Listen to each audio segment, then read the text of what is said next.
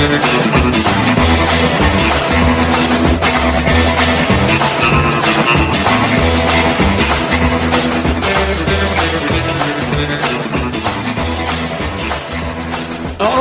hello again everyone and welcome to it. It is the Derek Hunter Podcast for the 26th of July, 2022. Happy Tuesday to you. I'm Derek Hunter. I am your host. Appreciate you listening, downloading, sharing, telling a friend and all that good stuff.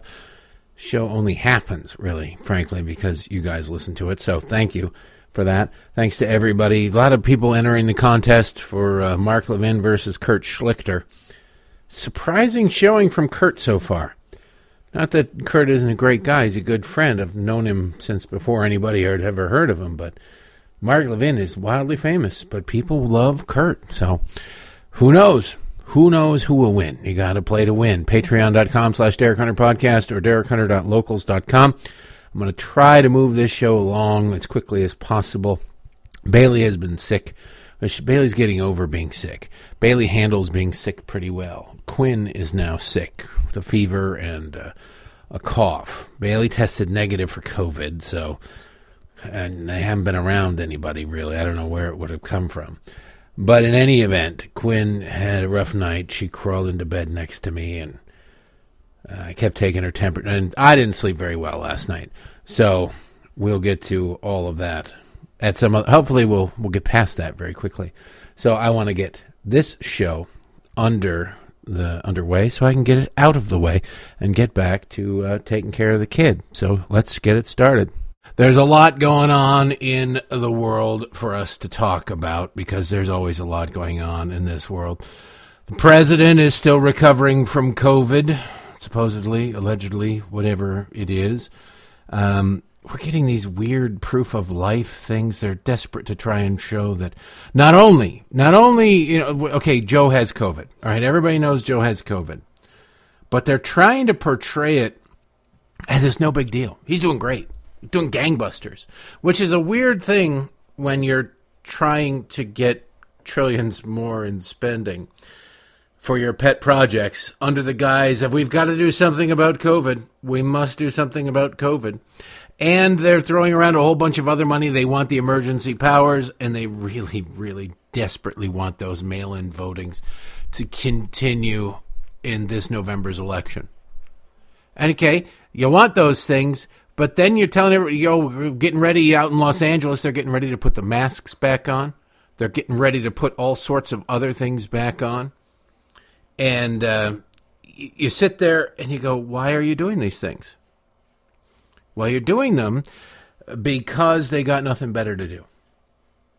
Because they got nothing else. But then they can't scare the hell out of people and say, well, Joe Biden's sick with COVID. Joe Biden somehow, the 79-year-old man, is fine. He's cleaning his plate. But you've got to be worried. You got to go get the shot if you haven't had the shot. Go get extra shots if you've already had the shots. Vote remotely. Here's more money. Government spend money. Put your mask back on. Live in fear. Follow government dictates. But don't worry, Joe Biden is doing fine.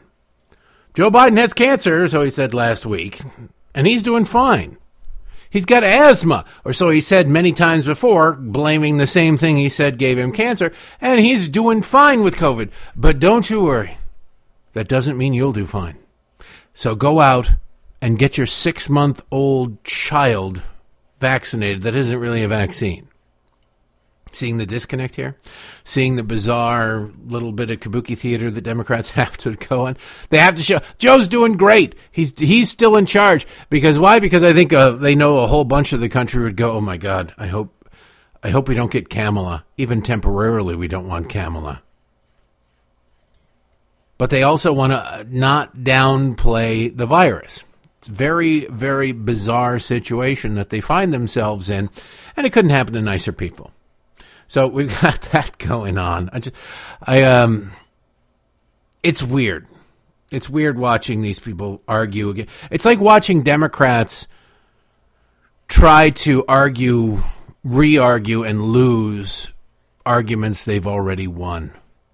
They do it all the time. when policies, positions change, when it's inconvenient for them to be on one side of an issue, they come along and say, no, well, forget it, forget what we said. Forget what we said. They change positions on a dime. Bodily autonomy when it comes to abortion. Okay, well, what about the shot? No, not bodily autonomy. Well, what do? You sit there and you tell the American public how popular your opinions are on abortion. How popular opinions on abortion are. Oh, my goodness, everybody loves our opinion on abortion. It's about bodily autonomy. Who could be against bodily autonomy? Okay, well, then that means you're not going to get rid of 40,000 military members because they've refused to get the shot. Well, no, that's different. Why is it different? Well, because one's a deadly disease. Well, one is a deadly outcome, 100% guaranteed. Well, not 100%, unless Governor Ralph Northam, last governor of Virginia, has his way. Then you could, if a baby survives an abortion, you could make it comfortable and then have a discussion with the mother about how best to kill it. But otherwise, the purpose of an abortion is to end a human life. Right? Isn't that right? So you can say that, but then you've got Joe Biden, who is right there in the sweet spot, dead center, solid, boom, in a whole bunch of comorbidities and pre-existing conditions. And you're telling us, hey, he's fine, he's doing great, he's not even missing any work. He's doing a wonderful job, a wonderful, wonderful job. Couldn't be better. Well, which is it? It can't be both. Everybody has to be in fear of this thing, or we don't have to be in fear of it. It can't be both, but they're making it both. Why? Because this is where the left lives. This is who the left is. This is what they do. There is no logic. Seek not, in the words of Yoda, seek not logic in the ways of the left. I'm trying to find this. There was a professor. I think it was a professor. It's always a professor, isn't it? Who was talking about Joe Biden working through COVID is white supremacy. Like, what? Because they can't. What's funny is the entirety of the left exists to control everybody, to control everybody else. But it ends up biting them in the rear end more often than not. Why? Because it's out of control. They can't place any guardrails on it. They love the sort of whirling dervish, massive, spastic attack on everybody out there who isn't them. They love it so much that they're willing to tolerate it coming back on them every once in a while and biting them in the butt. It's who these people are. Who these people are, it's what these people do. Oh, she deleted the tweet. Oh, that's too bad. But really, honestly, it was that Al Gore, or that Joe Biden working through COVID was the height of white supremacy and white privilege. Like, really? So you're supposed to just, look, I'm all for Joe Biden not working. I think that Joe Biden on the clock is Joe Biden not working, but it strikes me as odd that the Democratic flank cannot be controlled, cannot be rationed with. They're like the Terminator. They are insane. They will not stop. It doesn't matter what damage they do. Oh, you're going to rip the arm off of Arnold Schwarzenegger? Doesn't matter. Keep going. Keep going. Keep going. Nothing. These people are impervious. Impervious, I tells you, to logic, to any sort of rational thought where a human being, a normal human being, would look at something and go, that doesn't make any sense compared to what we've been told in the past, right? That's what we've been told. That doesn't make a whole lot of sense. Maybe we should rethink these things. It doesn't matter how many studies they produce that show the exact opposite. Remember, eggs are going to kill you, and then not eating eggs will kill you. It can't be both. It might be neither, but it can't really be both. It doesn't matter. They just went along with it. Oh, eat this, eat that, eat the other thing. Don't eat those anymore. Coffee's going to make you live forever. Oh, coffee's going to kill you if you drink too much coffee. Red wine is the wonderful... Red wine will kill you. There's no disconnect. Why? Because they don't care. It's never really about the science. It's about the control. How many people jumped through hoops? How many people had a closet full of red wine when they found out that red wine was great for the heart? And then they said, oh, wait, red wine isn't so great for the heart. And they still got that closet full of red wine because they won't touch the stuff because now a study says that it's not great for the heart. The best thing we can do as a species is acknowledge that most of the time we don't have any freaking clue what we're talking about. We're making it up as we go along. We're learning more and more, but there is no finish line in knowledge. None. So as you learn more things, everything should evolve. Okay? Probably eating nothing but eggs is not the best way to go, but avoiding eggs like the plague, probably not the best way to go either, unless you don't like them. Another example is from the UK Daily Mail of things you get wrong and things that change and things that should be questioned but aren't allowed to be questioned. I love this headline. The Great Paradox, drop in air pollution has increased global warming because clean air does not contain aerosol particles that reflect sunlight and cool the earth. Now, don't you love that? After COVID, we've been locked down, the economy was shut down around the world. Remember all the pictures of, look at how clean the sky is over this place that's usually polluted to all get out of this one. And look at the canals of Venice. My goodness, you can see fish swimming in the canals of Venice for the first time because there's not those filthy human beings there stirring up all the sediment off the bottom. It's wonderful. And all the environmentalists were saying if we could just stay locked down forever, this would be utopia. Well, not so much anymore because the left is never content. They're making it up as they go along. Scientists have found a great paradox in nature. Clean air now, that's the definition of clean. That's the problem here. I would go out on a limb to say, but that's just me. I'm not a scientist. Clean air is enhancing global warming while pollution keeps our planet cool. Huh? A team of international researchers determined current pollution rates are 30% lower than in 2000, but warming from carbon dioxide emissions have increased by up to 50%. Pollution particles like sulfate or nitrate are known for reflective properties and are typically found in exhaust. Drive your car, save the planet. The team, in a desperate move, suggests turning to aerosols once more, but by using a controversial type of geoengineering to do so. These people are dangerous people. They really genuinely are. This method, called solar engineering, entails launching sulfate particles into the stratosphere that would in turn create a reflective haze around the globe, Science.org reports. The study, led by Leipzig University, brings good news for human health. These particles are linked to millions of deaths each year, but is grim for what the future holds for humanity. I'm going to read that again just so you let it sink in. The study, led by Leipzig University, brings good news for human health. These particles, meaning the particles that there are fewer of right now, are linked to millions of deaths each year, but is grim for what the future holds for humanity. Yes, there are less deadly particles in the atmosphere right now. That's bad. It's good for people, but bad for humanity because of climate change, because of global warming. The team has found that ocean heat has experienced a rise since 2000, which again they said is due to the world adopting policies that reduce the use of aerosols. Now, what have they been telling us? This is the way. This is the only way. The only way forward to save humanity is to get rid. Wait, now you did what we said, and oh no, this is not the way. You're actually destroying things. You're making things worse.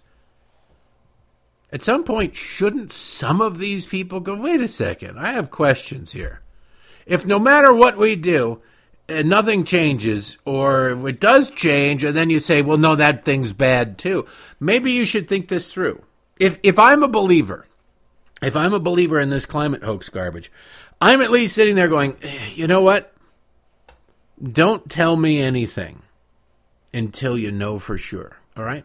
Because next time you get it wrong, I'm out. Right? Leave us all alone, figure out which way it goes, and then we'll talk. It can't be, do this, okay, we did this. Yeah, you did that, but you made things worse. What the hell? What do you mean I made things worse? You're the one who told me to do it. Well, that's different, you see. Just shut up and put this mask on and jump through these hoops. Sitting there and you're trying to figure this out. You're trying to make sense from these people. You cannot. You cannot. Johannes Quaas, a climate scientist at Leipzig University and lead author of the study, told Science.org that the study was conducted using instruments on NASA's Terra and Aqua satellites, both of which collect data on Earth's atmosphere. These devices also gather intelligence on the radiation coming in and out of Earth, allowing the study to understand the increase in infrared heat trapped by greenhouse gases. Trapped by our atmosphere. We need that heat trapped in here. Without that atmosphere, without the heat being trapped in here, we are as cold and as desolate as the moon. And you're going to tell me, and this is what scares the hell out of me, Bill Gates, Mr. Get the Shot, Mr., can't say rapey, but certainly handsier than most people want, or more forward than most women want at Microsoft in the copy room. Bill Gates, he's talking about seeding the clouds like this to reflect some of the sun's light away from it. These are things that can't be undone. At least can't be undone very easily. We don't fully understand the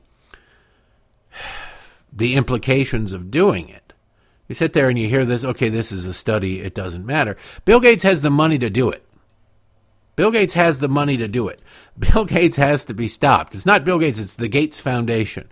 There has to be government somewhere around the world, somewhere in, this government ain't going to do it, but somewhere it's got to say, no, you can't do this.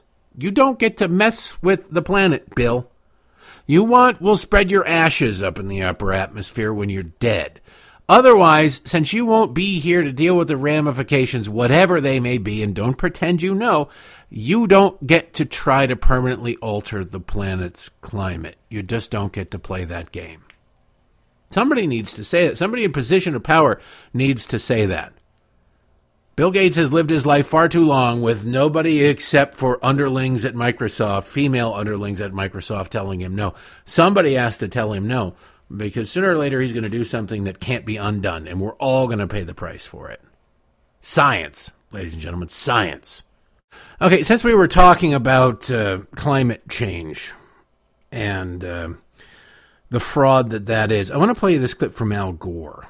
Al Gore. Why was Al Gore anywhere? Why does Al Gore matter? Al Gore is the biggest fraud, hypocrite, or one of the biggest. Given the state of Democratic Party politics now, you can't single out one person.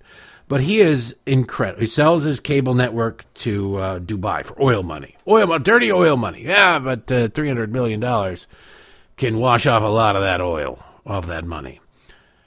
And ever since you think you're going to see him on a Southwest flight? No. He flies private everywhere. He has mansions all over the place.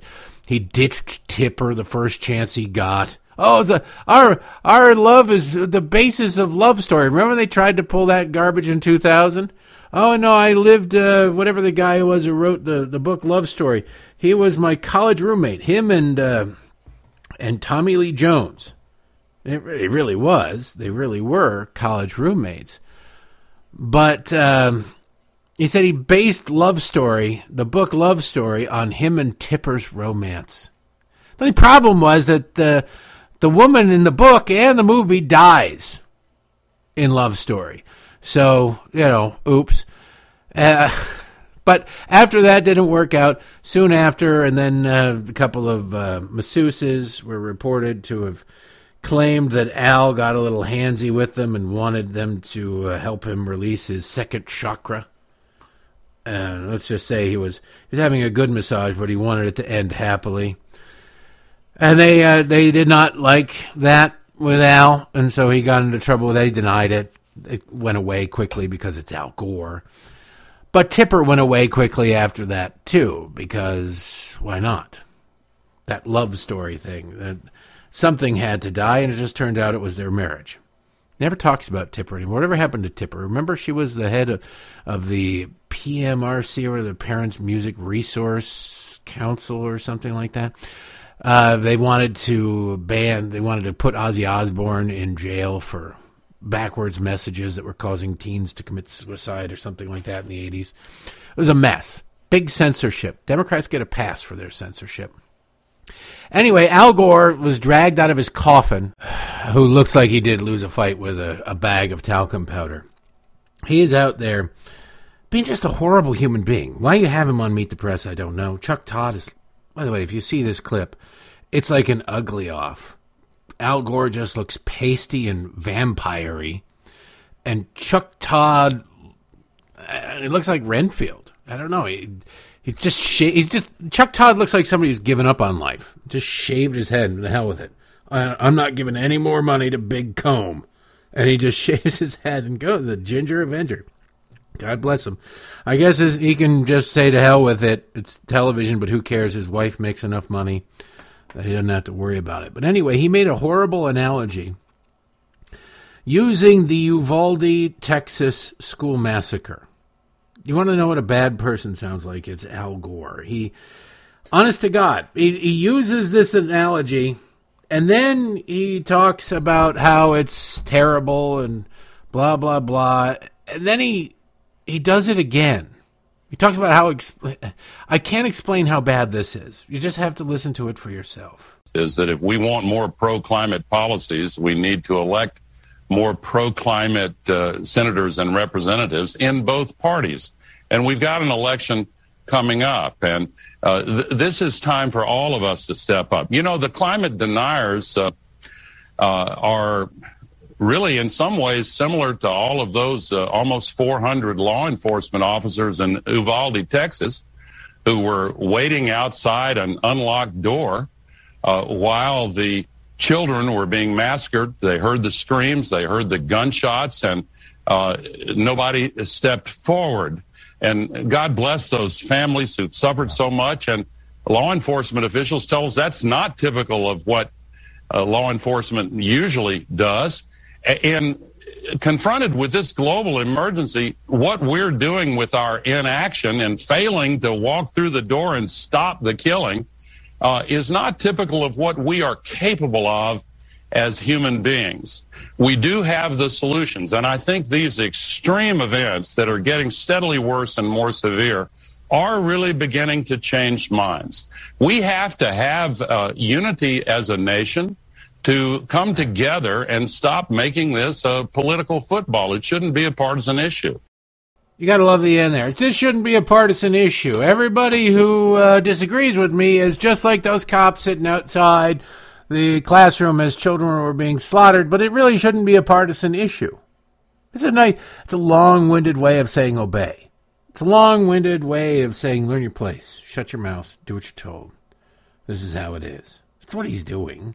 That's what it is. Oh, it shouldn't be a partisan. It should be a partisan issue.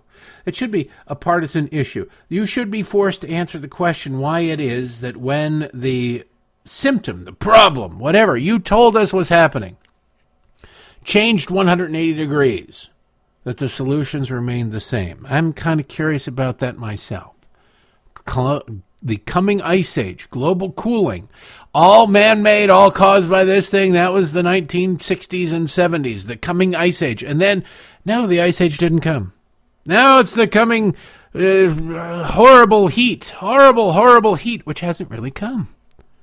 But weirdly, the solutions have remained the same. Empower government, strip you of your liberty, strip you of your private property rights, strip you of your... We got to tax you. We've got to do this. We've got to control what you can, your movement, your thought process, everything, and don't question any of it.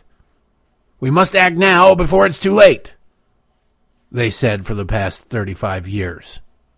Every time you told us that, it was for 10 years, or it was too late. We're 3.5 times past it being too late. And yet it's not too late. Why? Because it's never been about the so-called problem. The problem is a natural occurrence. The weather changes. It used to be called summer. It's about your proposed solutions. It is about you getting what you want. That's what this is all about. Period. End of story. Reuters today has a story. Explainer. I love this kind of garbage. Explainer,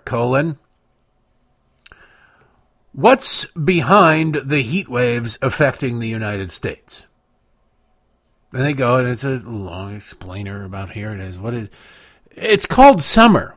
It's July. That's why it's hot in the United States. That's why it's hot in the UK. Shock of shocks. Last July, if you look back at it, was hot. The previous July was hot. Some Julys are hotter than others. When your frame of reference is the last 10 seconds in all of Earth's history, it may seem pretty dramatic, but when you look back over time, it's not. Summer, that big ball of fire in the sky being overhead, directly overhead, for longer periods of time in the summer because of the Earth's tilt in the axis, that explains it. Instead, no. Virtually all the contiguous United States experienced above normal temperatures in the past week, with more dangerously hot weather forecast. The U.S. heat wave followed record heat that killed hundreds, if not thousands, of people and sparked wildfires in Europe. People die. Get air conditioners. What is a heat wave? Following is an explanation of what is causing heat waves, according to scientists. Now, I dare you to try to be a scientist who looks at this and says, you know what, that the spike in Earth's temperatures has everything to do with the spike in solar flares and increased activity, thermal activity on the surface of the sun, which we can track. You would never get another government grant. You would be run out of academia, and all of your students would be outside your home calling for your death. And the Democratic Party would be cheering it. They treat you like a Supreme Court justice that overturned Roe v. Wade. What is a heat wave, Reuters asked. A heat wave is no single scientific definition. Depending on the climate of a region, it can be determined by a certain number of days above a specific temperature or percentile of the norm. Like I said, we don't really have all that much accurate data. We have thermometer readings back about 150 years. We have accurate thermometer readings back about 75 years. We have atmospheric readings that are back maybe 50 years. That's it. The Earth is, a couple of billion years old, they tell us. Human beings have been around for at least 5,000 years. But we're told that we can tell from the snapshot of, 1 second in human history what everything should be and what's normal. Don't believe it. And then they say, well, by the way, it's a heat wave. What's a heat wave? Well, a heat wave can be anything. There's no specific definition. We just kind of make it up as we go along. Arctic warming and jet stream migration. The Arctic warming is 3 to 4 times faster than the globe as a whole, meaning there is ever less difference between northern temperatures and those closer to the equator. Yet we don't lose the ice. We were always told we're going to lose the ice. We were told, 15 years ago in the New York Times, we were going to lose snow. The end of snow. That was a title of a piece in the New York Times. The end of snow. And it didn't happen. It's weird. But now they push the doom and gloom off even further, so it can't be disproven. Nobody will live through it. And they make the sense of urgency now more important. We must act now because of what might happen long after you're dead. You can't prove it. You can't disprove it. That last part is what's more important.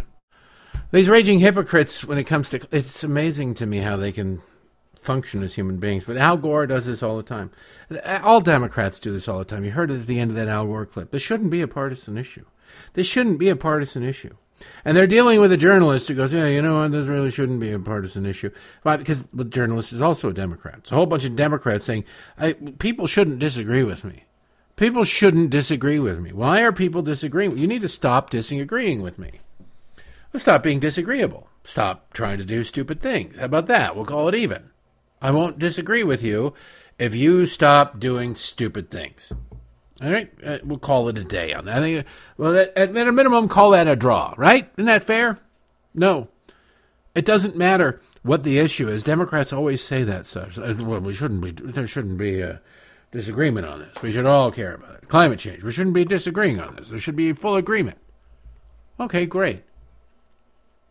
You could say, what is when does life begin? We shouldn't disagree. You could ask that.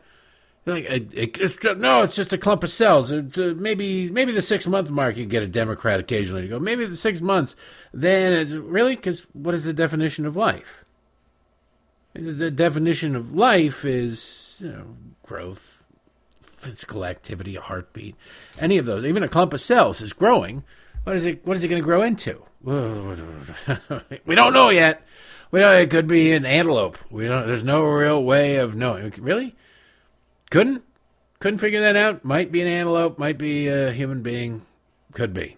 Okay. It shouldn't be a partisan issue. We shouldn't be disagreeing on this. Well, that's different. It's just a clump of cells that become what? That are doing what? What are they doing? They're growing. All right?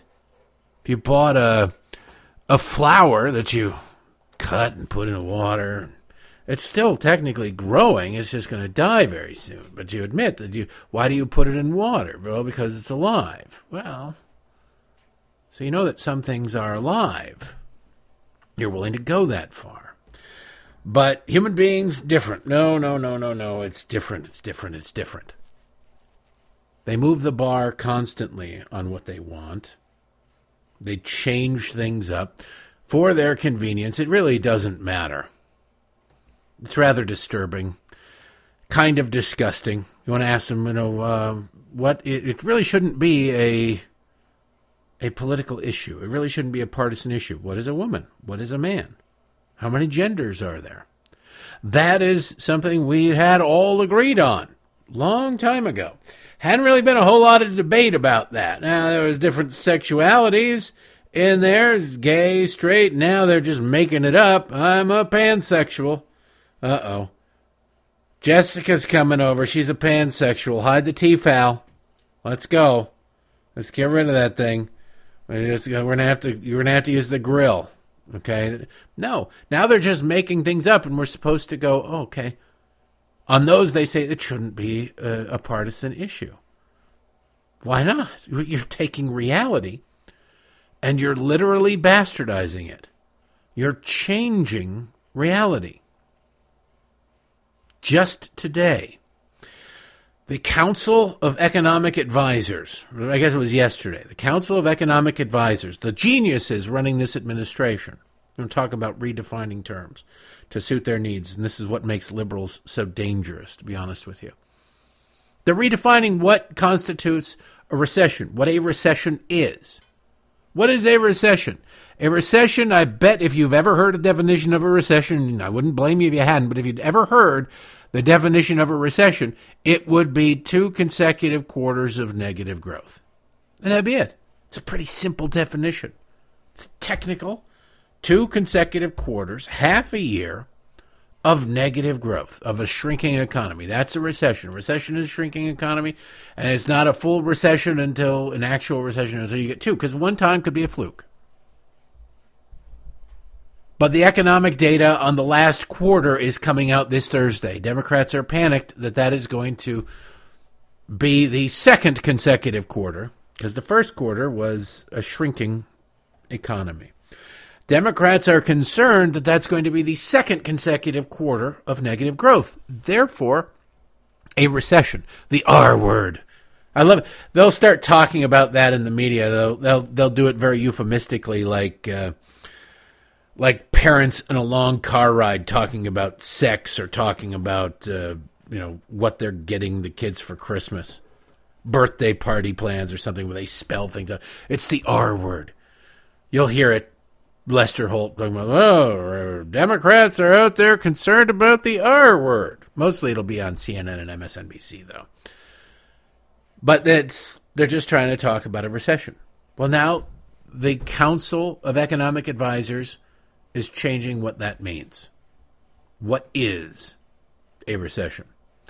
Under the official White House banner, a very political document was released on yesterday. I guess it was on Friday. The headline of it, how do economists determine whether the economy is in a recession? Now, again, we had known what this was for all of our lives. But instead, we're getting a new one. Starts off right there. What is a recession?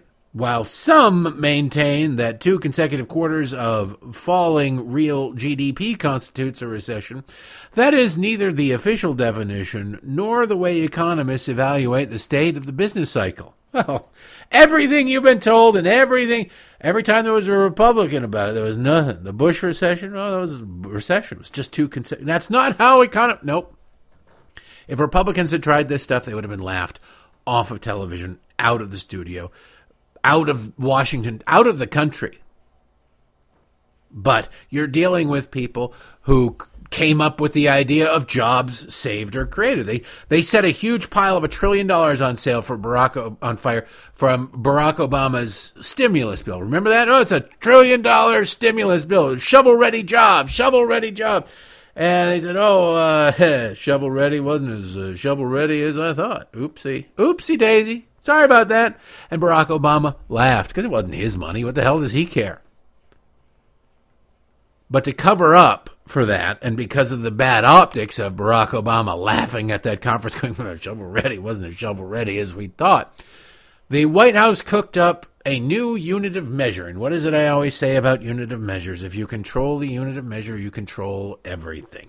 The new unit of measure was jobs saved or created. Now, that $1 trillion stimulus was supposed to create a whole bunch of jobs. We were promised those shovel-ready jobs, but they just weren't as shovel-ready as we were promised. So they said there were also saved jobs. Now, what's a saved job? Nobody could define it. Nobody had to define it. Nobody asked them to define it. They didn't know it's a job saved or created. Okay, so your boss was going to come in and shut down the company or fire half the people. But then that stimulus money came rolling around into whatever factory you worked in, and he said, oh, lo and behold, glory be to Barack Obama, these jobs are now saved. I was just about to fire everybody. I had just about hit the order button on Amazon for those pile of pink slips, but now the stimulus has been passed, and those jobs are saved.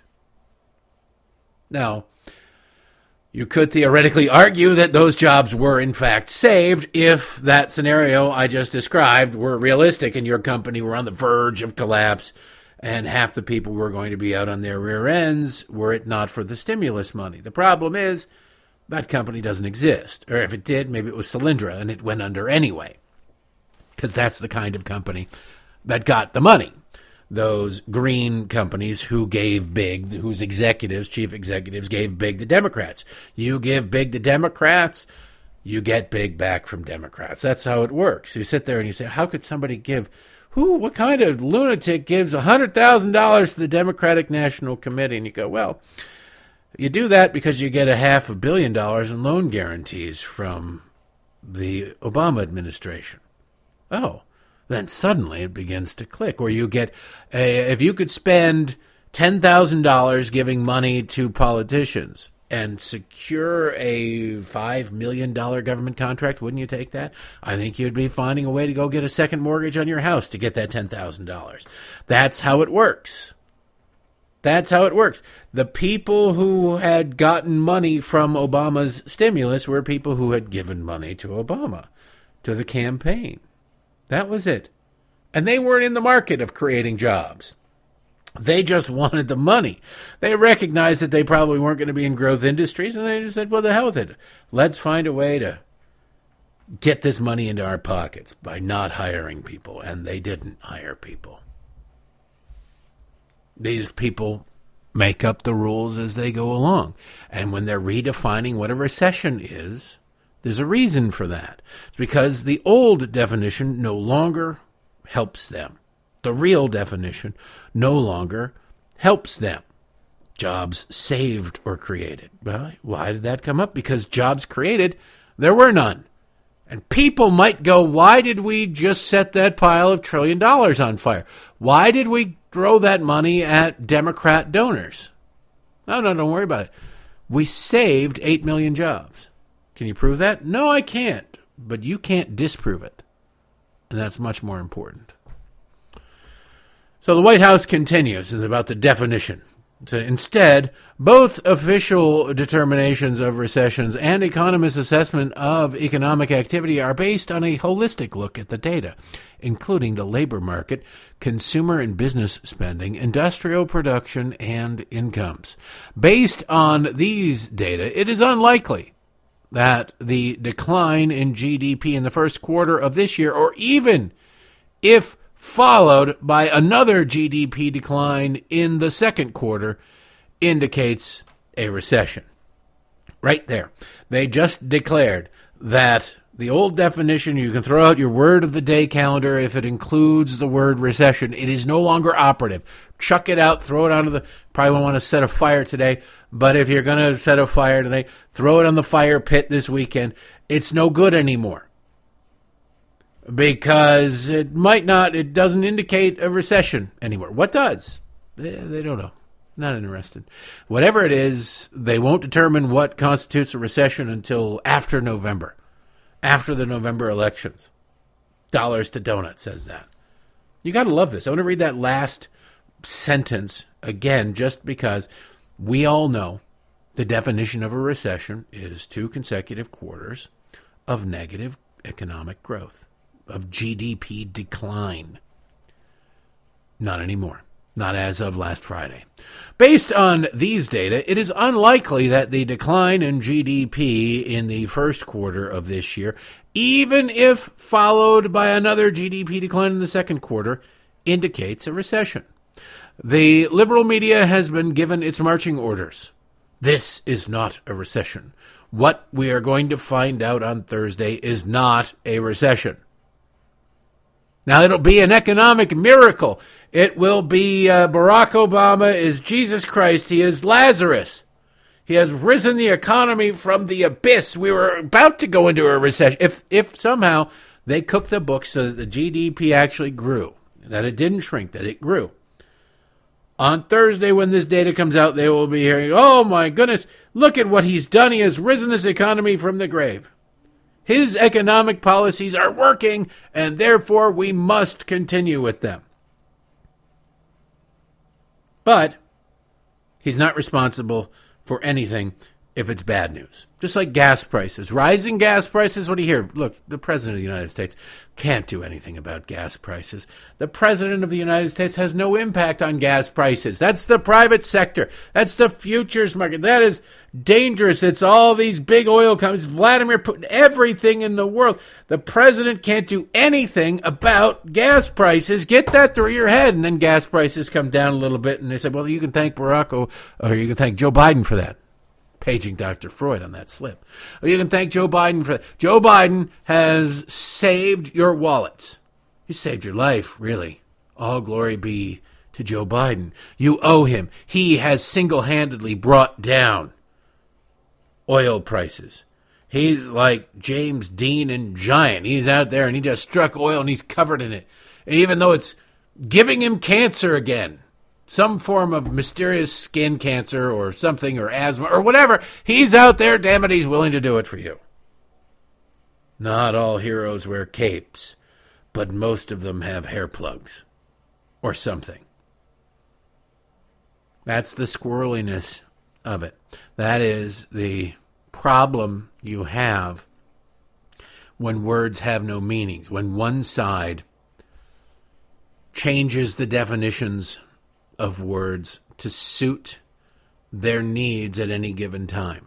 It's a danger of, would you ever enter into a contract if every time you had a conversation with the party you're going to contract with, they talked about how something else they've decided that they didn't like the reality of is now not so. They're just changing definitions. They're changing words. They're changing meanings. They're changing colloquialism on a whim for whatever suits their needs at any given moment, whatever their fancies. Would you enter into a contract with that person?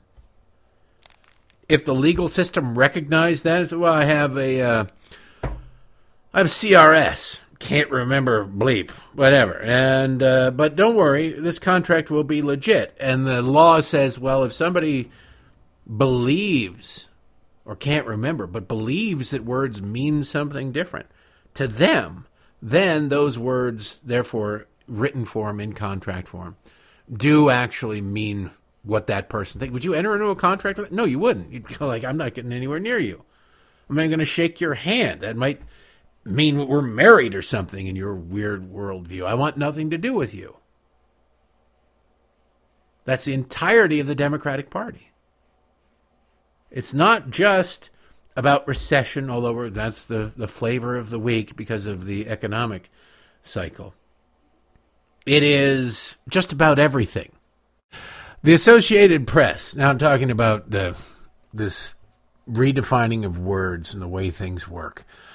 The National Review has a thing today. AP Style Book issues guide for transgender coverage. Transgender coverage. What do you need a guide for? Well, you need to be able to make sure that you are conforming with what liberal groupthink is, period, end of story. Nothing else. The Associated Press Style Book, which for decades has served as a default style manual for most news organizations, has issued a, quote, topical guide for transgender coverage that encourages writers to use unbiased language to, quote, avoid false balance by giving a platform to unqualified claims or sources in the guise of balancing a story by including all views. In other words, the Associated Press says, forget fairness. Forget fairness. Stop it with this fairness crap. You must protect the LGBTQRSTUVWXYZ mafia. But not all letters. It's kind of funny. You can find it out there. People are complaining that bisexuals shouldn't be included because bisexuals you can just claim to be bisexual, but you're in a cis-normative heterosexual relationship. And so you're faking it. You're just trying to be riding on the coattails of the gay community or the alphabet mafia. Like, what the hell? They're very tolerant of nothing. Nothing. The Associated, the AP Style Book has issued prior guidance related to gender and sexuality, and some of that is repackaged in the topical guide, but it does include some updates, together providing an extensive reference for journalists. The Transgender Coverage Topical Guide explains, quote, a person's sex and gender are usually assigned at birth by parents or attendants and can turn out to be inaccurate. Experts say gender is a spectrum, not a binary structure consisting of only men and women that can vary among societies and can change over time, end quote. Who are these experts? Why, they're all members of the LGBTQRSTUVWXYZ community. They're all weirdos whose parents didn't love them enough, who've decided to take out on that rage on society as a whole. That's what we're dealing with here. That's what these experts say. The guide encourages writers to refer to subjects according to their preferred gender identity. The guide condemns dead naming or referring to a transgender person's previous name because that, quote, can be akin to using a slur and can cause feelings of gender dysphoria to resurface. Yeah, or it could, be accurate. Ladies and gentlemen, this is the captain speaking, be on the lookout for a bipedal human being wanted for murder. You got any more on that, Captain? No, just look out for a person. They're wanted for murder. They committed multiple murders. This person is considered armed and dangerous. Any skin color, height, weight. No, you can't talk about any of those things. They'd be offended. It's going to come to a point where somebody's going to get off a murder case. Somebody's going to get off something horrible. Murder being the worst, but something horrible. Because of the way the police dispatch described them, or the police blotter described them, or something. That is going to be introduced by somebody. Johnny Cochran is dead, but God knows, it'll be Ben Crump or something. Oh no, you can't. They described this defendant accurately based on their looks. Can you believe that? They called this man a man when, in fact, inside at that moment, he felt like a woman. That kind of a hate crime monster are these police right now. I tell you, the murder is absolutely justified when you're dealing with this kind of hate. You can sit there and you can say it's absurd. But I guarantee you in the next 5 years, some lawyer is going to try it. I don't know if it'll work, but some lawyer is going to try it. The guide describes the term sex by explaining, quote, a person's sex is usually assigned at birth by parents. Okay, wait. In describing gender confirmation procedures and gender-affirming care, meaning radically mutilating somebody's body permanently and irrevocably, The guide explains that, quote, treatments can improve psychological well-being and reduce suicidal behavior. We're told that the trans community has some of the highest suicide rates ever, if not the highest suicide rate ever. Maybe you deal with that. Maybe it's not that they feel like their innie should be an outie or vice versa, but maybe there's something deeper going on there, but you're not allowed to look at it. It'll probably be considered, if you do say, hey, instead of slice and dice, maybe you should talk to somebody. They'll go, you're trying to engage in conversion therapy. Stop trying to engage in conversion therapy, you hate monger. The guide cites that the World Professional Association of Transgender Health, gee, where do you think they're going to fall on this? Their whole business model is based on this. Said, quote, recently lowered its recommended minimum age for starting gender transition treatment, including sex hormones and surgeries. It says hormones can be started at age 14 and some surgeries at 15 or 17. Don't you feel really good about where we're headed as a society when a group of professional perverts and groomers can decide that children can be permanently and irrevocably mutilated as young as 14 years old? Why? Because to say, hey, maybe we should look at another cause here, maybe there's something deeper going on, that's a hate crime. Caring enough to maybe try and get to the root of the problem past the superficial is a hate crime. Sick people.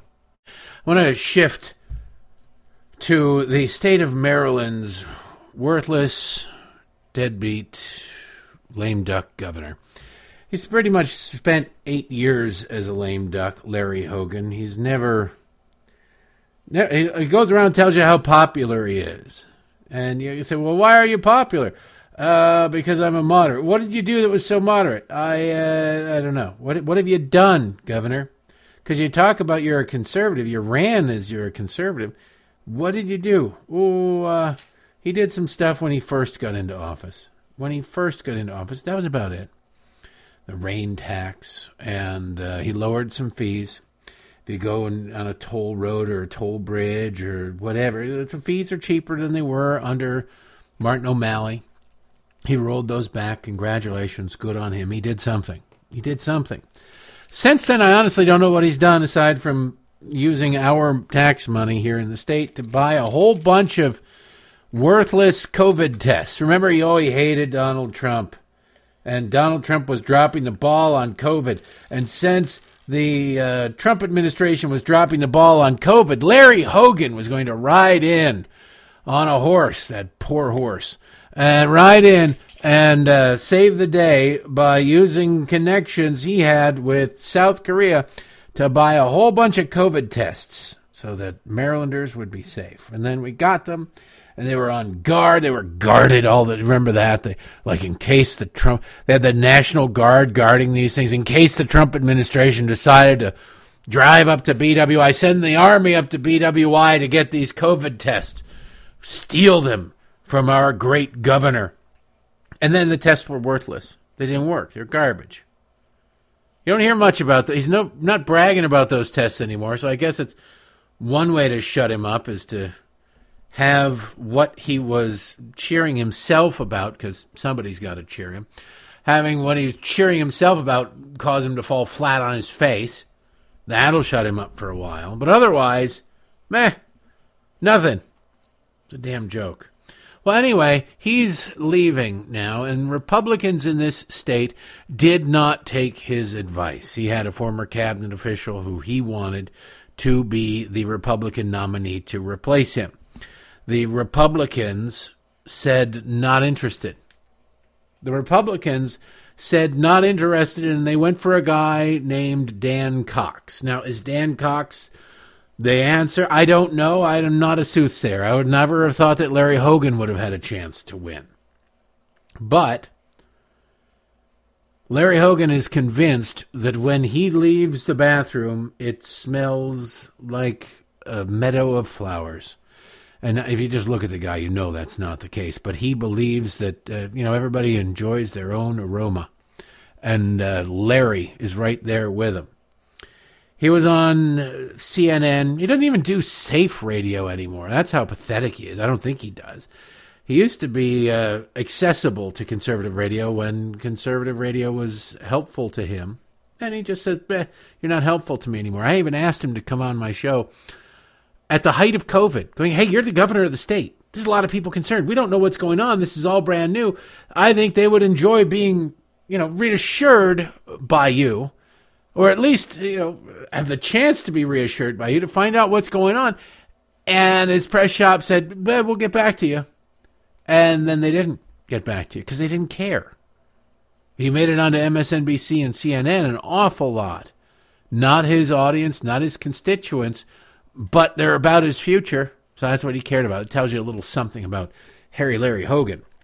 Well, here he is, reiterating once again. I mean, there's such thing as useful idiots. Now, I don't know. Larry Hogan probably wouldn't consider himself a useful idiot. And I don't know how useful he is, but he's got the idiot part down. He's already made it abundantly clear that he is not going to vote for Dan Cox. He doesn't like Dan Cox because it's not his choice. He's taking his ball and going home. He's a sort of a worthless, fair-weathered, pseudo-conservative, really Republican in name only. The idiot part comes in when you are asked repeatedly by the liberal media to keep reiterating the same point you've already made because it helps them, it helps the Democrats, and you gleefully keep doing it. That's the point where you go from just useful idiot or useful to useful idiot to then just idiot. Jake Tapper, former Democrat activist, married to a Democrat activist on CNN, asks him about Dan Cox, wants him to reiterate a point he's already made. Larry Hogan, if he were smart, which he's not, should have said, not going to, look, Jake, there's no point in dwelling on this. What purpose is served by dwelling on this? Instead, he must think it makes him look good to, I don't know, the Liz Cheney constituency of the Republican Party. Listen to it for yourself. We only have a little over 20% of the people in Maryland are Republican, and only 20% of them showed up at the polls. So it's about 2% of the people of our state that voted for the guy. And in the general election, I think it's going to be a different situation. You've said you're not going to support him in November, so are you going to vote for the Democratic nominee, Wes Moore? I'm going to have to make a decision about that between now and November, but I'm certainly not going to support this guy. I said I wouldn't. He's not qualified to be governor. He's not qualified to be governor. I'm not going to support him. I don't know. Wow. What a worthless pile of garbage. I guess would be a good way to put it. Isn't that a good way to put it? I think that's a good way to put it. He's not pure enough. I don't care for him. He's not good enough. To hell with him. I'm too cool for school. It's unbelievable. Larry Hogan, ladies and gentlemen. What a complete and total fraud. Looking at his voters, the people who actually put him in office, there are not enough of them. It doesn't matter. Who do you think you are anyway? What do you think you are? It is a small percentage of a small percentage of a small percentage. Well, there's a small percentage of a small percentage of a small percentage that put him and his partner in position to be the governor of the state. It's kind of weird. It wasn't such a small percentage when Larry Hogan was running. It was a cheery official thing. My goodness. Now, there were fewer voters, sure, but so what? That seems like it would have made it easier for Larry Hogan's hand-picked successor to win, right?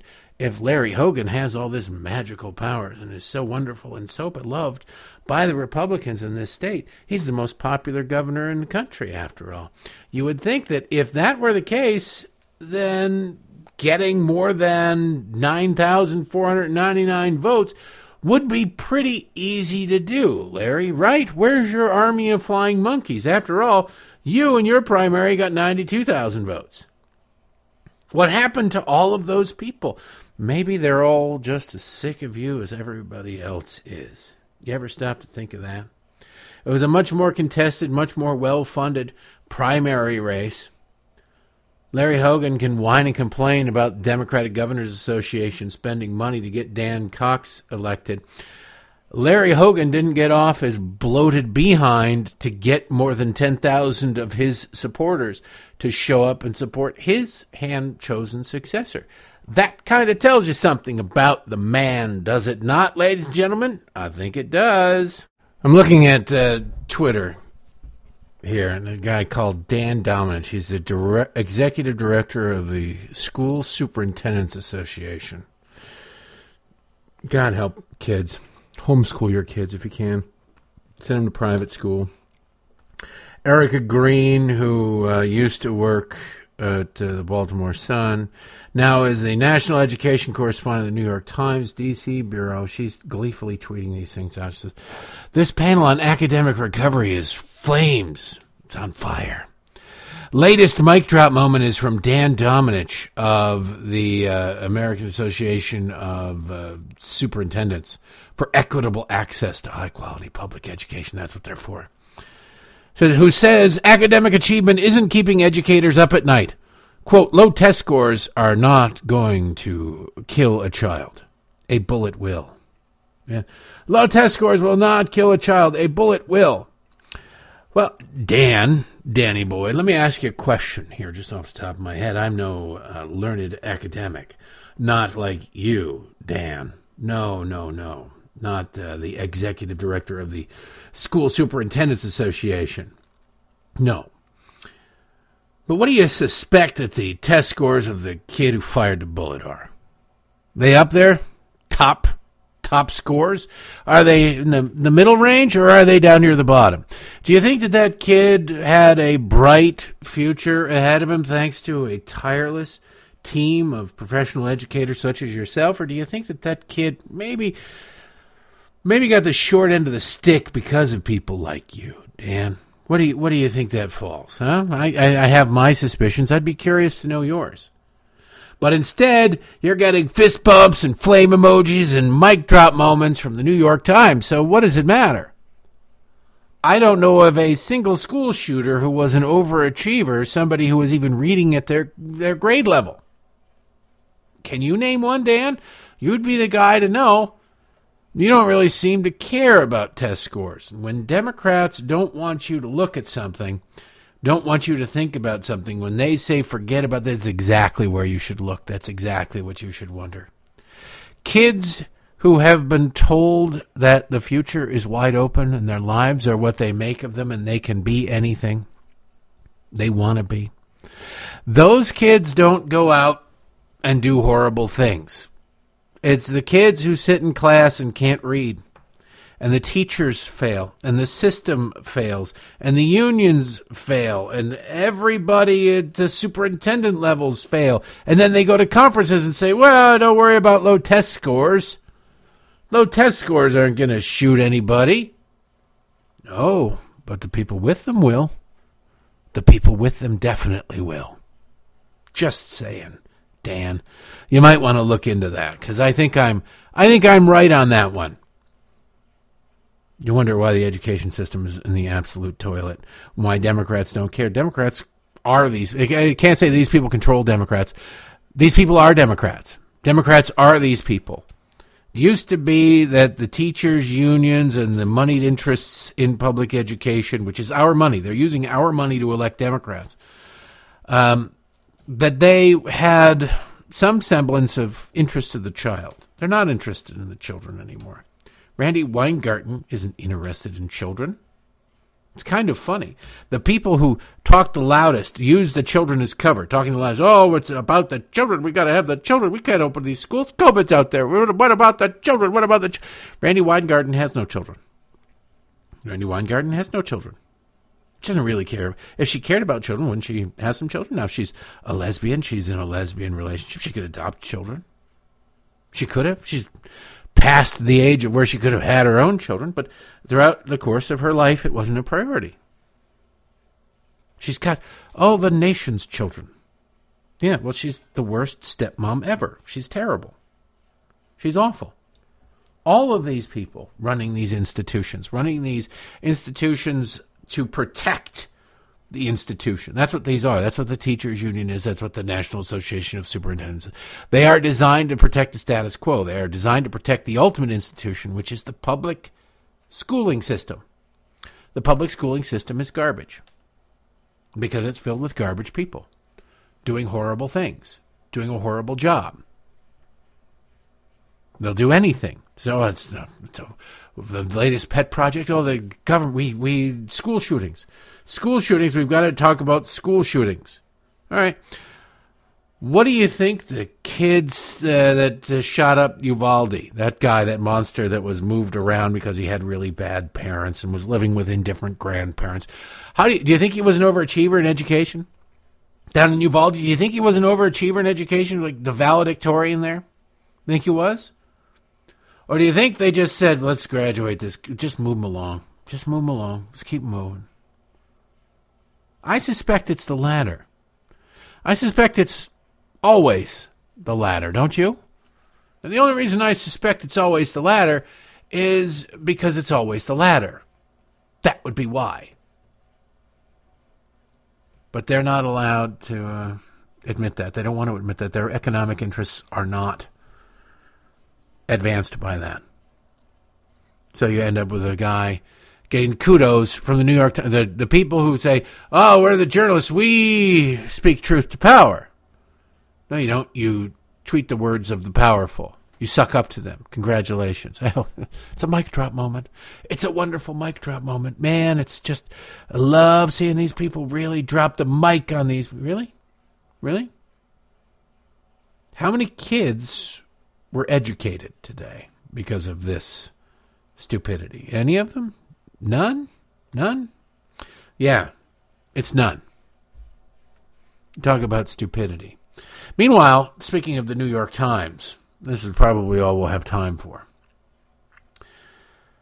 Cannibalism has a time and place. Some recent books, films, and shows suggest that the time is now. Can you stomach it? New York Times. We'll get more into this tomorrow, but this might be one of they're trying to get us to eat bugs. Now they want us to eat our neighbors. The headline is A Taste for Cannibalism? ? A spate of recent stomach-churning books, TV shows, and films suggest we've never looked so delicious to one another. It's green. It's green for the... Won't you eat your neighbor for the planet? Won't you eat... we've gone from neighbors, you eat their grass clippings because that's green, and it's free roughage and all of that, to why don't you just eat your neighbor? Why don't you just eat... Won't you eat my neighbor? And it's going to put a whole new spin if they ever make another Mr. Rogers movie. Make it the dark comedy it really deserves to be. Meanwhile, by the way, I just got to point this out. You want to talk about the rich are different from us? Sergey Brin, the multi-billionaire who founded Google, he's married, and apparently his wife had an affair with his friend Elon Musk. And they're still friends. Do you imagine sleeping with your friend's wife and then begging for forgiveness? And you're like, it's okay. It's okay. It's all good. God, the rich are very different. If you're cool with your wife sleeping with one of your friends, I suspect you're, I don't know, maybe you're not the most trustworthy person either. Anyway, we're out of time for today. I'd rather not think of any of those people having sex. Have a great day. We'll be back to do it all again tomorrow. Appreciate you listening. See you later.